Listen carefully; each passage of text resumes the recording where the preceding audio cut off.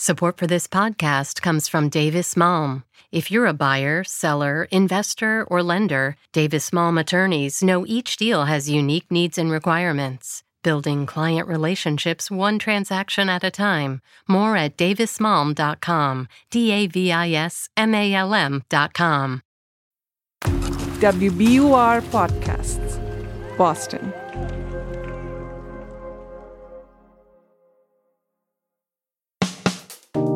I'm Daryl C. Murphy, and you're listening to The Common.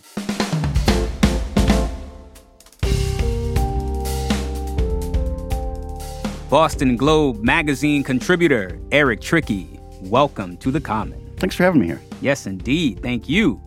So, Eric, you have a story where you introduce us to Jarvis, Levi, and Rufus.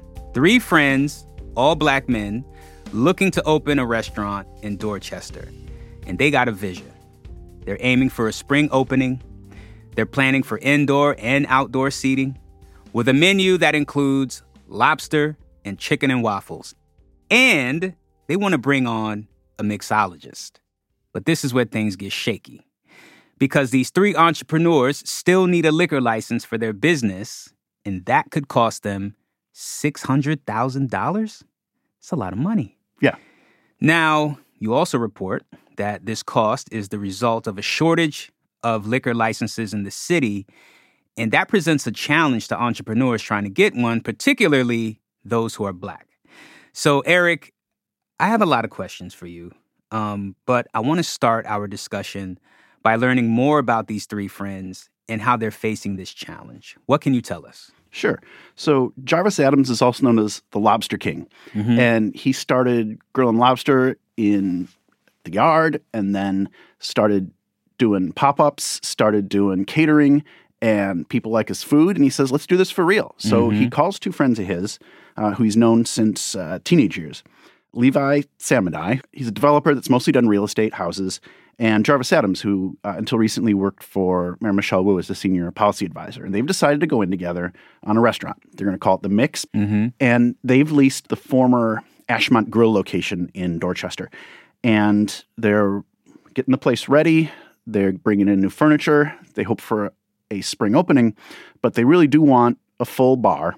They think that a full bar with beer, wine, and cocktails and mixed drinks is really key to their business plan, as it is for a lot of restaurants.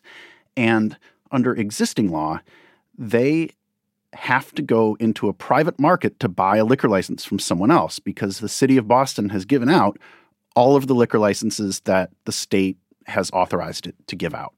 All right, so there's a certain amount of liquor licenses allocated to the city. Can you tell us more about that? Yeah. Every city has a quota set by the state, the number of liquor licenses that they can give out. For Boston, the base number for all types of alcohol is 665. And then there are some special licenses available on top of that. And then there's 300 some more for beer and wine. That's the maximum number that the city of Boston can give out under state law, and it has given out all of them. There are essentially none available, which means that if you want a liquor license, you have to go into the private market to buy it from someone who already has a liquor license. How does it work in the private market? Occasionally, an existing business with a liquor license, a bar or restaurant, will go out of business. And when they do that, they put the liquor license up for sale on the private market. And the way to get those licenses is essentially to go through liquor license brokers who handle this market. So if you're trying to start a new restaurant, you find a liquor license broker and you say, all right, are there any liquor licenses available around the city and what are they going for? And the answer usually is they're going for about $400,000 to $600,000. Let's say I want to open a restaurant. Take me through the process of getting a liquor license. In the suburbs, you go to the city, you find out that a liquor license is available for $2,000 to $7,000 a year.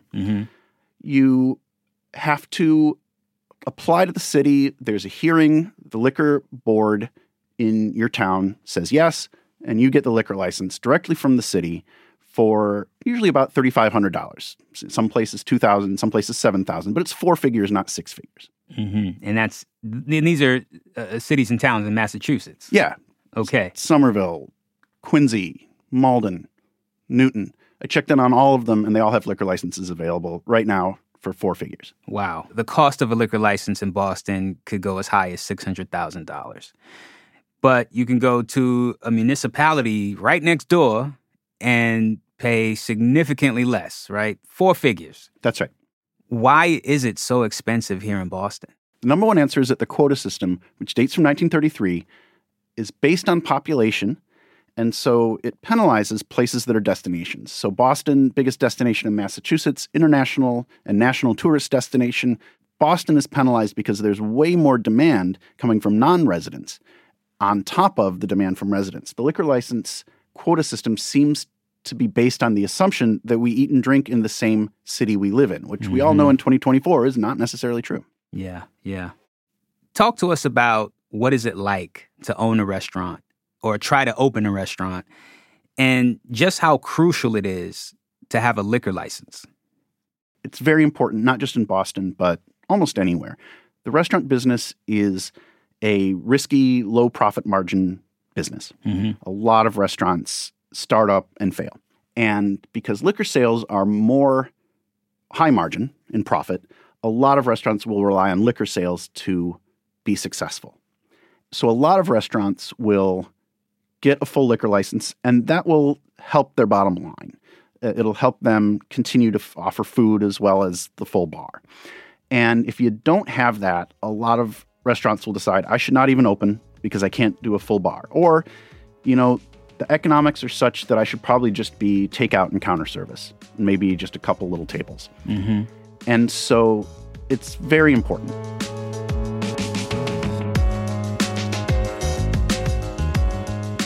We're going to take a break, but we'll be right back.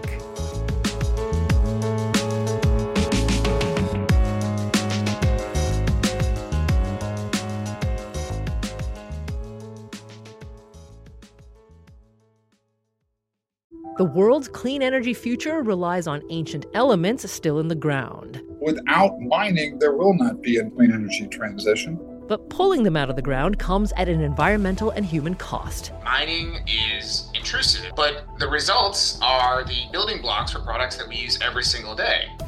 I'm Meghna Chakrabarty. Join me on Point for Elements of Energy, Mining for a Green Future. 5 special episodes. Listen and follow On Point wherever you get your podcasts.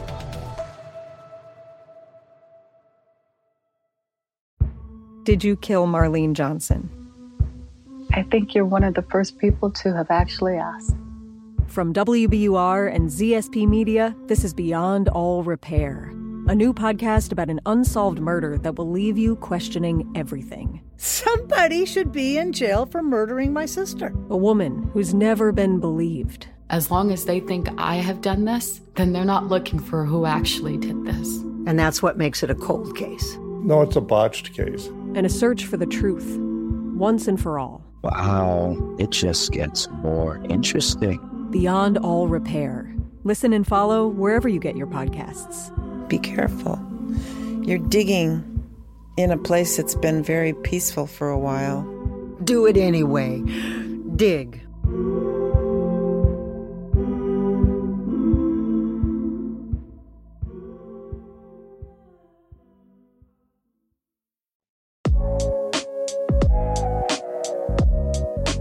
And we're back with more from Boston Globe magazine contributor Eric Trickey. The other aspect of this is how this affects Black entrepreneurs like the ones you covered, Jarvis, Levi, and Rufus.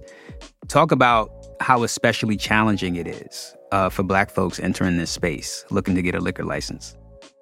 Well, they told me that they don't have generational wealth. Their parents did the best they could, but didn't hand them down a bunch of money. They have to go into this business with what they have. And they also don't have investors or major investors. They're doing this on their own. And so if they had to go into the private market for liquor licenses and pay $500,000 for the liquor license, that's $500,000 on top of everything else they're putting into this new restaurant. And they'd be in competition with large corporations that are opening a hotel or a new restaurant in their chain somewhere else in Boston. And so if you're just trying to get started and get a new neighborhood restaurant going, that's a high bar. You've just added a big cost. I also talked to a woman named Kiana Foltz, and she is the manager of the former Daryl's Corner Bar and Kitchen in Roxbury, which right now is rebranding and it's going to reopen with a new name. And she's working for Nia Grace, the restaurateur here in town. And she does someday want to be the boss and have her own place. And her vision is a restaurant, a sit-down restaurant with a full bar in Roxbury, mixed drinks from across the African diaspora. She knows that for what she has looked at, it'd probably cost $1 million to get started. Add in a $500,000 liquor license, and the cost of her opening up what she wants to open up goes from $1 million to $1.5 million. She lives in Malden. And so I said, why don't you just open in Malden, where instead of $500,000, the liquor license would be $3,500, 1/100th of the price. And she said, I've thought about that, but that's not what I want to do. I want to serve Roxbury customers. I want to hire people in the neighborhood. If there isn't a special kind of liquor license available, then the cost is 50% more to start up than it would be otherwise. So, Eric, earlier you told us that there's a specific number of liquor licenses allocated for Boston. Do you know how many of those licenses are owned by Black people? The Boston Black Hospitality Coalition estimates about 2% of liquor licenses in Boston are owned by Black people. That's compared to about 22% of the population of Boston as a whole being Black. Now, you also say in the story there have been instances where a restaurant with a liquor license would close in a predominantly Black neighborhood, and that liquor license on the private market would get sold to somebody, to an establishment outside of the neighborhood, right? So it would essentially leave that community. Can you talk about that? Sure, yeah. If the liquor license is unrestricted, and that means that it can be sold and it can go anywhere, then it is more likely, wherever it starts from, including Black neighborhoods, to go downtown or to the Seaport or to the Back Bay. So a good example is the former Ashmont Grill, that very location where Jarvis Adams and Levi Samadai and Rufus Falk want to open their restaurant, The Mix. When the Ashmont Grill went out of business last year, the liquor license didn't stay with the building.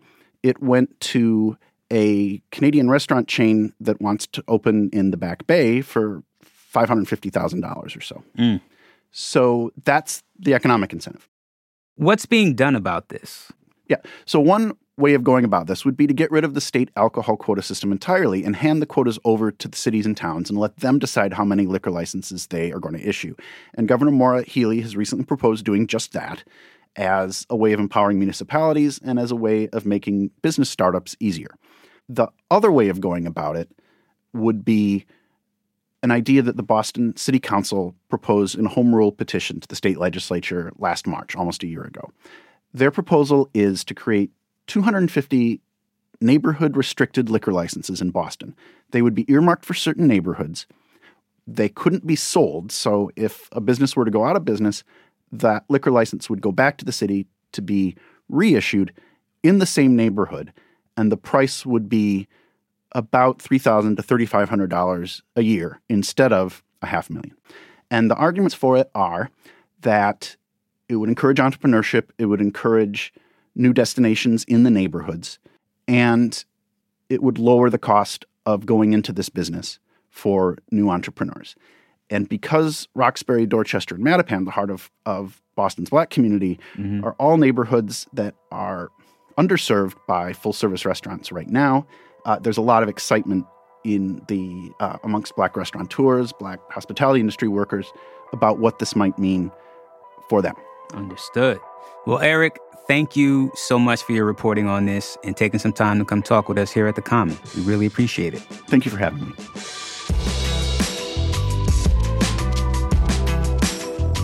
That's Boston Globe magazine contributor Eric Trickey.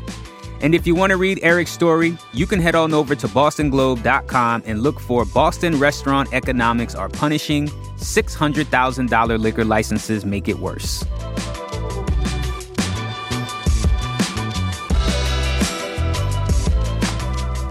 And that's our show for today. Thank you so much for listening to The Common.